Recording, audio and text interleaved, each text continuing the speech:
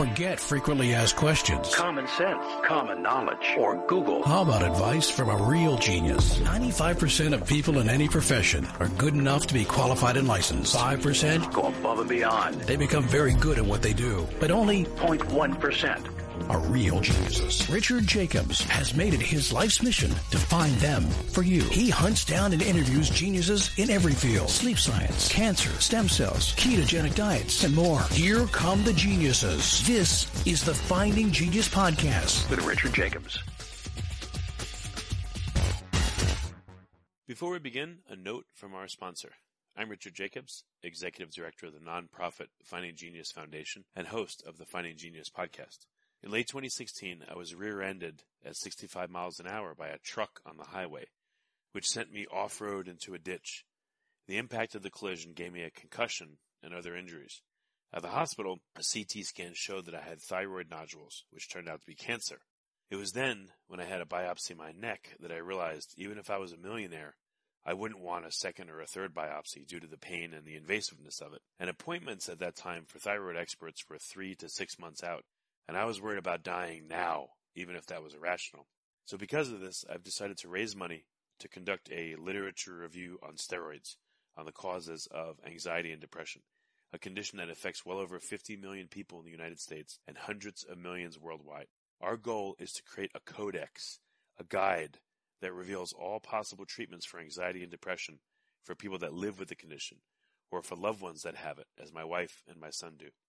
To find out more about our fundraiser, visit findinggeniusfoundation.org and click on current initiatives. And now to our guest. Hello, this is Richard Jacobs with the Finding Genius Podcast, now part of the Finding Genius Foundation. A quick note about the foundation. We're working on our anxiety and depression literature overview on steroids. The goal here is that if you suffer from anxiety and depression, or if you know someone that does and they go to a practitioner, the practitioner may know, 2-3% of all the known treatments. What if we're able to do a massive review of, let's say, 5,000 plus sources and come up with 20% of all the possible treatments? If so, it would be a home run on top of a home run for sufferers. So that's the goal of the project. To find out more, go to findinggeniusfoundation.org. And today, my guest is Heather Guinon. She's what's designated a BCPA, a board certified patient advocate, which is a new designation for what she does on the topic of endometriosis. That appears to be like a very highly sought after specialization. She's part of the Center for Endometriosis Care, and we're going to talk to her today. So Heather, thank you for coming. Thank you so much for having me. It's really a pleasure to be here. Well, good. Tell me about endometriosis. How did you and it start seeing eye to eye? Like what happened years ago for you to get involved? Yeah, absolutely. So without centering myself too much, because I know we want to talk about the disease at length, I not only work in endometriosis, but I am also a survivor. My symptoms started probably, I would say very young, probably around even the age of 10 or so. So we're talking premenarchal, before first period. And they really came about more GI related than anything else at that stage in the game. As the years progressed, after I started menstruating, I really noticed that everything was just so cripplingly painful. But as many menstruators do, I just chalked it up to, that's how it's supposed to be. And it wasn't until about 10 years down the road when I was really debilitated by the disease. It was interrupting my work, really taking over my life. I presented to a gynecologist, and I'm one of the very lucky ones. I do want to preface that because most people will go through an average of 10 to 12 years delay in diagnosis and about 5 physicians before they're taken seriously and are able to obtain a diagnosis. I was lucky in the sense that I was able to get diagnosed, in the 80s it was laparotomy, not laparoscopy, so I had a pretty invasive surgery at that time. And he said to me, okay, you've got this disease, endometriosis. And that was kind of it. And I kind of said, okay, well, where do we go from here? And he said, okay, and again, this is the late 80s. There's, not a lot of advances back then. We're just going to keep you on the pill. Oh, well, after about 2 to 3 more years of that, I really said, you know what, this is not working for me. And it was kind of then that I really made the transition, both personally and professionally, really to try to get answers, not just for myself, but so that I could use my passion and my persistence to help the ones who come behind me. Unfortunately, now decades later, it's hard to say that we've seen much progress, unfortunately. Folks that are coming in behind me are still going through multiple surgeries as I did, multiple medical therapies as I did, a lot of stigma, a lot of invalidation, a lot of trivializing of symptoms and minimization of the disease. So that's really what drives my work. It's difficult because you want to fix things for everybody, but endometriosis is pretty fraught by myths and misinformation and a lot of resistance to progress, unfortunately. Well, what are the symptoms of endometriosis, and who has characterized the disease, and Sure. what's their characterization sound like? Absolutely. So first, the correct definition of endometriosis is a disease that's characterized by the presence of endometrial-like tissue found in the extrauterine environment. And you will hear me emphasize and make that distinction of endometrial-like because the tissue that comprises an endometriosis lesion is not identical to the native endometrium. There's sort of an older mindset that says they are identical tissues. Hence, we can just simply remove the uterus in a person who is suffering and they'll be cured. And none of that is true. There are a lot of differential biomolecular properties. The tissue is very dissimilar, but it does somewhat resemble it, so we have characterized it in our community as endometrial-like. What happens is it results in, wherever these lesions are, it results in this really systemic inflammation, process of angiogenesis, which is laying down new blood supply, lots of adhesions and scar tissue, fibrosis, nerve infiltration, all of these things that contribute to really not just localized pain, but as I said, a body-wide pain, very systemic pain. And it can be chronic. It used to be believed that endometriosis only caused painful periods, which is why I sort of hearkened back to the menstrual reference earlier. But endometriosis is a chronic disease, and it can affect the sufferer at any time in their cycle. You do not need to have a uterus to have endometriosis. You may be post-hysterectomy, post-menopausal. You may not menstruate for whichever reason. You can have endometriosis despite suppressive medication. And unfortunately, you can have it after surgery. But I know we're going to talk a little bit about the differences in surgery as well. So I'll hold off on that. Symptoms are not just painful periods, although that's very common. And it is sort of a quote-unquote hallmark. But really, we need to look at the other spectrum of endometriosis. Things like GI disturbances, painful bowel or bladder movements, nausea, vomiting, painful sex, difficulty wearing a tampon, painful urination, as I said, GI disturbances. You may feel like a sense of IBS. Some people are misdiagnosed with, and chronic pelvic pain, of course. And when endometriosis is located in what is called the extrapelvic form of the disease, you could have things like a collapsed lung if endometriosis affects your lung or your diaphragm, for example. So there's a whole spectrum. Those are just some of the more common ones. There really is a whole spectrum. Infertility is common in about 40 to 50% of people with endometriosis. It's a life-altering disease, honestly, and the burden on both the affected individual as well as our healthcare system is really staggering. Yeah, I didn't realize it was so pervasive. Absolutely, yeah. Yeah, I think the most important thing you said is that it's endometrial-like tissue. So I guess, unfortunately, there's probably hundreds of thousands of women that have had their uterus removed, and maybe they didn't need it to happen, or it didn't happen at least. Absolutely. No, you're 100% right. Oftentimes, and this speaks to the informed consent process, oftentimes they're told that a hysterectomy or an oophorectomy will cure them. And I can tell you in my center alone, we treat countless patients post-hysterectomy, post-oophorectomy who have very florid endometriosis and who benefit from removal of the disease. So what, is it like neoplasms, like new tissue being formed, or does it appear to have an epicenter? It's not necessarily new tissue per se, but it is this extra-uterine growth, these extra-uterine lesions, which really take on a life of their own. They're very hormonally responsive. They form their own blood supply. They bleed into the surrounding area. They exude inflammatory substances.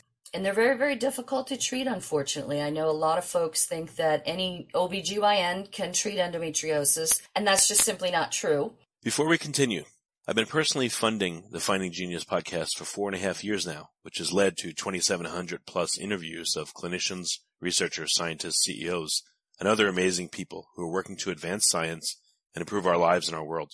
Even though this podcast gets 100,000 plus downloads a month, we need your help to reach hundreds of thousands more worldwide.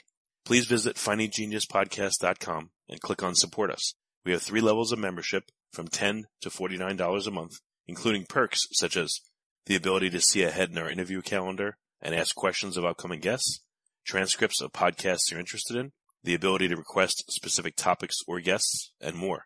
Visit findinggeniuspodcast.com and click Support Us today. Now back to the show. You really want to be referred, if you can, to a high volume center that focuses on the disease, because those are the people that are doing the most surgeries. They're doing it correctly through excision and not just burning the disease and leaving it behind. And they are doing so much of it that, of course, they're going to be the most skilled at doing it, which speaks, of course, not only to outcomes, but importantly, rates of complication. So you really want to look for somebody who doesn't deliver babies Monday, Tuesday, and Wednesday and dabbles in endometriosis on Thursdays and Fridays. You really need specialty attention. And that's one of the things that we're working towards, is trying to establish endometriosis surgery as a true subspecialty. And that will help also with the reimbursement, significant reimbursement issues that exist in endometriosis as well. It sounds like a cousin of cancer. I mean, it seems to have a lot of the hallmarks of cancer.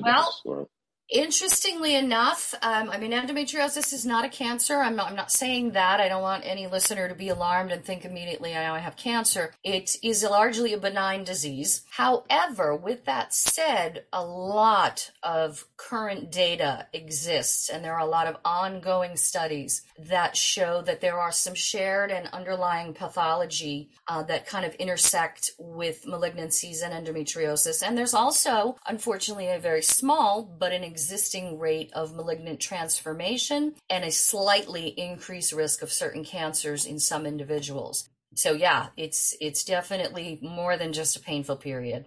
Well, histologically, does it have preferences, the endometriosis, for certain tissues more than others, like a tropism, or, if you compare cancer, how does it look? Typically we will see endometriosis, and most people will have endometriosis in the abdominopelvic region. We're talking ovaries, where it forms very large sacs or fluid-filled cysts, which are sometimes also called chocolate cysts, which is really terrible. Those are called endometriomas. So it's affecting the ovaries, the rectovaginal septum, the area between the vagina and the bowel, the pelvic side walls, of course, the bladder, the kidneys, and the bowels. Typically, we see it there in varying stages, and that means stage 1 through 4, how deeply invasive and how widespread the disease is. So people refer to it as stage 1, 2, 3, or 4. And it can vary from patient to patient. And stage is also, I want to really point out, stage is not indicative of the symptom profile or how much pain that individual has. So in other words, I had stage 4. That doesn't mean my pain was any more relevant or mattered more than someone in a stage 1. So that's really important to point out too. So we typically see it in the abdominal pelvic regions. However, there are countless cases of extrapelvic disease. The saying by the Extrapelvic Not Rare Foundation is, we are extrapelvic, not rare. It's just underdiagnosed in places like the sciatic region, the lungs, the diaphragm. And there's some crazy unique case reports of endometriosis of the eye, the back of the knee, on the spleen. So it really is just quite an interesting and bizarre disease. But typically, again, we're talking pelvic organs. How does the histology of the disease or the pathology change with a woman's cycle? Does it cycle to the tissue growth and appearance? If you like this podcast, please click the link in the description to subscribe and review us on iTunes. Well, that's a matter for debate, and that has been up for debate for eons, honestly. Some folks will say it swells and bleeds and increases in pain during periods, and that may very well be true, but then again, you have that post-hysterectomy or that non-menstruating patient who also has very exacerbated disease. So it really just depends. And I don't want to get too much into the weeds, but some things could exacerbate it, whether it's endocrine disruptors or things of that nature. But, it doesn't really change too much based on where it is or in whom it is, it really has the potential in any patient in any form to really wreak havoc on their whole being. Yeah, I just figure if scientists could identify if it cycles as a woman cycles, then maybe they can capitalize on different treatments at different parts of the cycle that would work better. Yeah, I mean, some of the work that's going on now in the clinical research space are things like biomarkers. Unfortunately, there's been over 100 attempts to find a really valid biomarker that would permit and facilitate non-invasive diagnosis, which would be wonderful. Unfortunately, none of them have proved productive outside the clinical space. But we do see sometimes things like elevated CA125 or CA19-9 or some certain other biomarkers that may or may not be elevated in some folks with endometriosis. We're going there. We're in that direction. We're working towards it. We're not there yet. Do men ever get it? Actually, yes. I'm glad you asked. There are about 25 case reports in the scientific literature of cis males who have been diagnosed with endometriosis. Some of them were on hormone therapy for prostate cancer, not all of them, which is also very interesting. Okay. Has anyone looked to see if there's a localized microbiome associated with some of the lesions, like swab some of them and looked? That's also an emerging area of research. Folks are really looking into that now.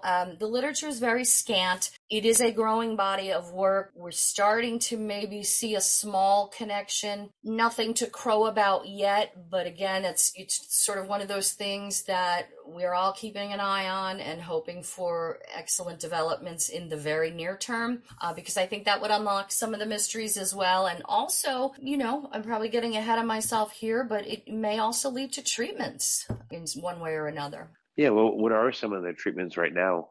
And are there any that actually work even on some level?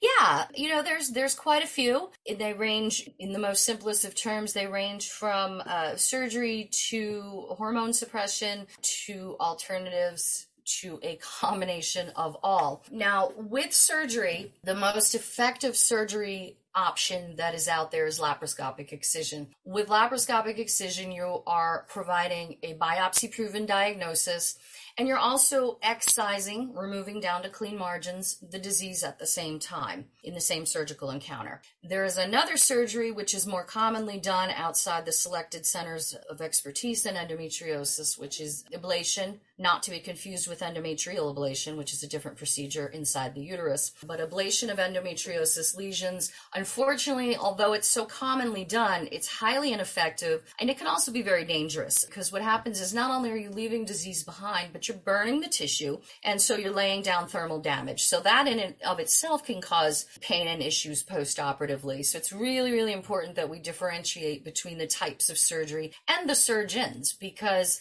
not all surgeons are created equal. Not all surgery is created equal, but you can do a surgery to offer a biopsy-proven diagnosis and a validating confirmed diagnosis. Sometimes after surgery, or if you don't want to do surgery and you opt via informed consent, you opt to do a course of hormone therapy, you might try something like an oral contraceptive. Some of the bigger and more powerful drugs, which should not be used in undiagnosed patients, are things like GnRH analogs. No drug has been proven better than the other. Some are better tolerated and more affordable. Some have less side effects. So it really depends on the patient and which direction they want to go in. But what's really critical here is not so much which route you're choosing, but that you are getting the information you need to make an informed decision and an empowered decision about your care. There is a role for hysterectomy in endometriosis, particularly if you're someone who has adenomyosis as a secondary pain generator, which is the infiltration of endometrial tissue into the myometrial lining of the uterus. It's a very, very painful disease. I suffered from both, so I can tell you firsthand. It is pain of uterine origin, and it's confined to the uterus. So if you take out the uterus, you are curing the adenomyosis. You're not curing endometriosis. But for some folks, hysterectomy may be an option. Again, hearkening back to informed consent. Unfortunately, hysterectomy is too often touted as a cure, which it is not. In fact, I think over 100,000 last I checked, it was 100,000 hysterectomies that were being performed for diagnosis and treatment, quote unquote, treatment of endometriosis. But studies have found that there's a 15% or more chance of pain worsening after hysterectomy and the disease persisting. But again, it's a conversation between the individual and their doctor if a hysterectomy is right for them. And then we're talking adjuncts, things like, alternative therapies, certain supplements, things like curcumin or maritime pine bark we hear a lot about. Again, not too widely used outside the clinical research setting. Pelvic floor therapy is a big one. We highly recommend it in a lot of our patients because often what we find is that endometriosis does not come alone. I mentioned adenomyosis earlier, but it also comes with oftentimes things like pelvic floor dysfunction or pudendal or other disorders that can be treated through specialized pelvic floor therapy. So that's a really good one, a really good option. And these are things that can be done in conjunction with surgery. We recommend pelvic floor therapy after the disease has been removed. Others may try it prior to surgery. It's totally up to them. What is pelvic floor therapy? So that's where you have specialized providers who focus specifically on, they're doctors of physical therapy who focus specifically on things like pelvic floor dysfunctions, where, you may have a tight pelvic floor, or you may have anatomic distortion, or you may have nerve issues, either as a result of or in addition to endometriosis. They can help with that through internal manipulations and other physical therapy approaches. And it's just really very, very helpful. And I encourage everybody to look into it, whether they've had 18 surgeries or not, or if they're doing well. I think physical therapy can help everybody. Everybody's probably a candidate, at least for an early interview and investigation to see if they think it will help them. So you can use all of these things, surgeries, drugs, alternatives, PT, or you can do nothing. Do nothing is also an option. For some folks, endometriosis doesn't take over their life, and that's wonderful. And they are not having any ill effects. They're not having progressive disease sort of interrupt their life or, their physical functioning and their organs. So that's an option too. Has anyone explored dietary interventions? Are there Sure. certain diets that can stall it or slow it? Absolutely. Yeah. I mean, with diet, we kind of say there's no endometriosis diet per se, because you'll see that a lot. Oh, I did the endo diet. I didn't feel any better. Well, what is that? There's a lot of different preferences, different allowances that people can have. If, for example, if someone is gluten-free or if someone is vegan, I mean, you really have to personalize it. But I would think the general rule of thumb, is try to eliminate sort of toxic ingredients, things like highly processed foods. There are some studies that have linked an exacerbation of endometriosis symptoms to red meat. So you might want to look into eliminating that from your diet. But it really is a tried and true personalized approach. Jessica Murnane has a great series of books on this. I would look into her books. Also, the Endometriosis Summit, which is a fantastic resource. They do a lot of lectures and presentations up to and including diet and nutrition. So there's some good places to look for information on that.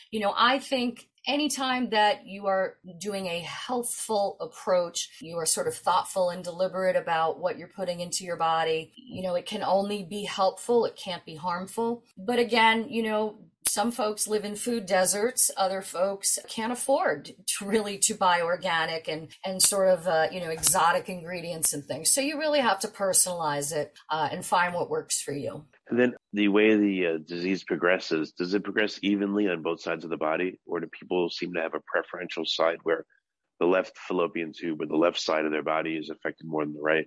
I mean, that depends. We do see, preponderance, say, for lung endometriosis, for example. There may be a preponderance for more disease distribution on the right side. Others may have more pelvic disease on the left side. So it really kind of depends on the person and how the disease is affecting them, but also how their treatments have been. So in other words, like with me, I had multiple failed surgeries before my own excision. there was an abundance of disease left on my left kidney, for example, but my right kidney was quote unquote okay. So it really depends on who has treated you and when. It depends. Like so much about this disease, it's really so personally specific to that individual. And again, I'm not trying to scare people, but some aspects of it do seem a little bit similar to cancer. I mean, does the endometrial tissues or whatever tissue it is, does it seem to start in certain places and then spread consistently to other places, or is it more random in how it moves? It's not that it's random per se, but it also doesn't spread like wildfire. Like people say daisies in a field. It doesn't spread that way. It's largely a static disease. Much of the scientific literature shows that where the disease is where it will be. In other words, if I have rectovaginal disease at surgery 1 and it's not treated properly, and I go in at surgery number 2, that disease is still there, but it hasn't gone throughout my body like wildfire. So it's largely a static disease, and that's why we see such lower recurrence rates and persistence rates after excision versus when the disease is just sort of topically burned or left behind. Now, of course, with that said, does that mean no person with endometriosis has ever had their disease spread? Sure, of course not. But by and large, speaking in general terms, we see it as a static disease. What you have is what you have. The lesions, do they become large or do they stay like small, but you have a whole bunch of them? Like, no, they can. Histologically, sure. What does it look like? They can become very large, particularly in the cases of endometriomas, which, as I mentioned earlier, are the cysts on the ovaries that are filled with endometrial debris. They can become larger and more invasive and more fibrotic over time, but there is sort of an evolution to lesions, and what I mean by that is it may start out as a clear vesicle or what just looks on the pelvic sidewall like an area of torsion, and that may progress over time. It may become flame-like, it may become blue, it may become red, it may end up being burned, what they call burned out disease, which is sort of black and brown. So there is, in a lot of cases, an evolution to the appearance of the lesion, but more importantly, it can also become more painful over time. And, that's when we're talking things like negative impact on the kidney. There's been reports of silent kidney loss. There's cases of bowel obstruction, things like that, where it's invading the actual organ and causing more than just dysfunction. It's causing very threatening complications of the disease. Well, very good. Heather, what's the best place for people to find out more and to track what's going on with endometriosis? Where do they go? Oh, there's some great resources out there. Obviously centerforendo.com is the Center for Endometriosis Care's website. We really try to keep people up to date on kind of the literature and what's going out, what's going on out there in the world of endo. We do try to keep people informed because there are so many myths and misinformations out there about this disease and its treatments. So definitely stop by our website, centerforendo.com. Endometriosis Summit is a fantastic year-round resource, but they also put on an incredible conference once a year, and I highly encourage everyone to seek that out. Endo Invisible, which is a nonprofit foundation for endometriosis. Several surgeons and centers, including our own, have donated surgeries to that organization to help folks get past some of those barriers of access to care. Plus, they keep everybody updated on the disease. Extra Pelvic Not Rare Foundation is phenomenal because it's the first and only foundation that really focuses on exactly that, extrapelvic disease, whether it be sciatic or thoracic or diaphragmatic, what have you. They are also conducting a research study, which is really important. Extrapelvic Not Rare. FemTruth, one word, FemTruth, is a fantastic organization based out of California, working internationally towards really the legislative and politicized aspects of endometriosis with a very strong youth component. That's really just fantastic. Endo Girls blog, and these are all on, all forms of social media. Endo Girls blog really is out there debunking myths and misinformation and providing information. Jessica Murnane has Know Your Endo. Those are her books. She's also got her social media, I believe, is at Know Your Endo.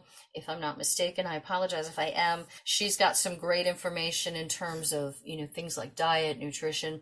The Endometriosis Research Center, which is endocenter.org, they really work towards, encouraging timely intervention, proper diagnosis, proper care. Yeah, so there's a host of folks out there who are really working hard every day to, really try to make advancements, not just within the scientific or medical realms, but really towards the patient-centric aspect, advocates that are trying to work on really broad initiatives to reduce the disparities in endometriosis, and all of the structural issues that go with it. Well, very good. Well, Heather, thank you for coming on the podcast. And, it sounds like there's a huge need for more information about endo. It really is not well understood from what I can see. So thank you for coming on the podcast. It is my pleasure, and anybody can get in touch with me anytime at heather@centerforendo.com. I am always happy to help guide anybody that I can. As I said, it's kind of my life's work and my passion to really make sure that nobody else is still going through what I went through 30 years ago. And we're going to get there, together we're going to get there. There's a lot of motivation and commitment out there in the patient community, and they are the ones that are driving the changes, and it's just so rewarding to see. If you like this podcast, please click the link in the description to subscribe and review us on iTunes. You've been listening to the Finding Genius podcast with Richard Jacobs. If you like what you hear, be sure to review and subscribe to the Finding Genius podcast on iTunes or wherever you listen to podcasts. And want to be smarter than everybody else? Become a premium member at findinggeniuspodcast.com. This podcast is for information only. No advice of any kind is being given. Any action you take or don't take as a result of listening is your sole responsibility. Consult professionals when advice is needed.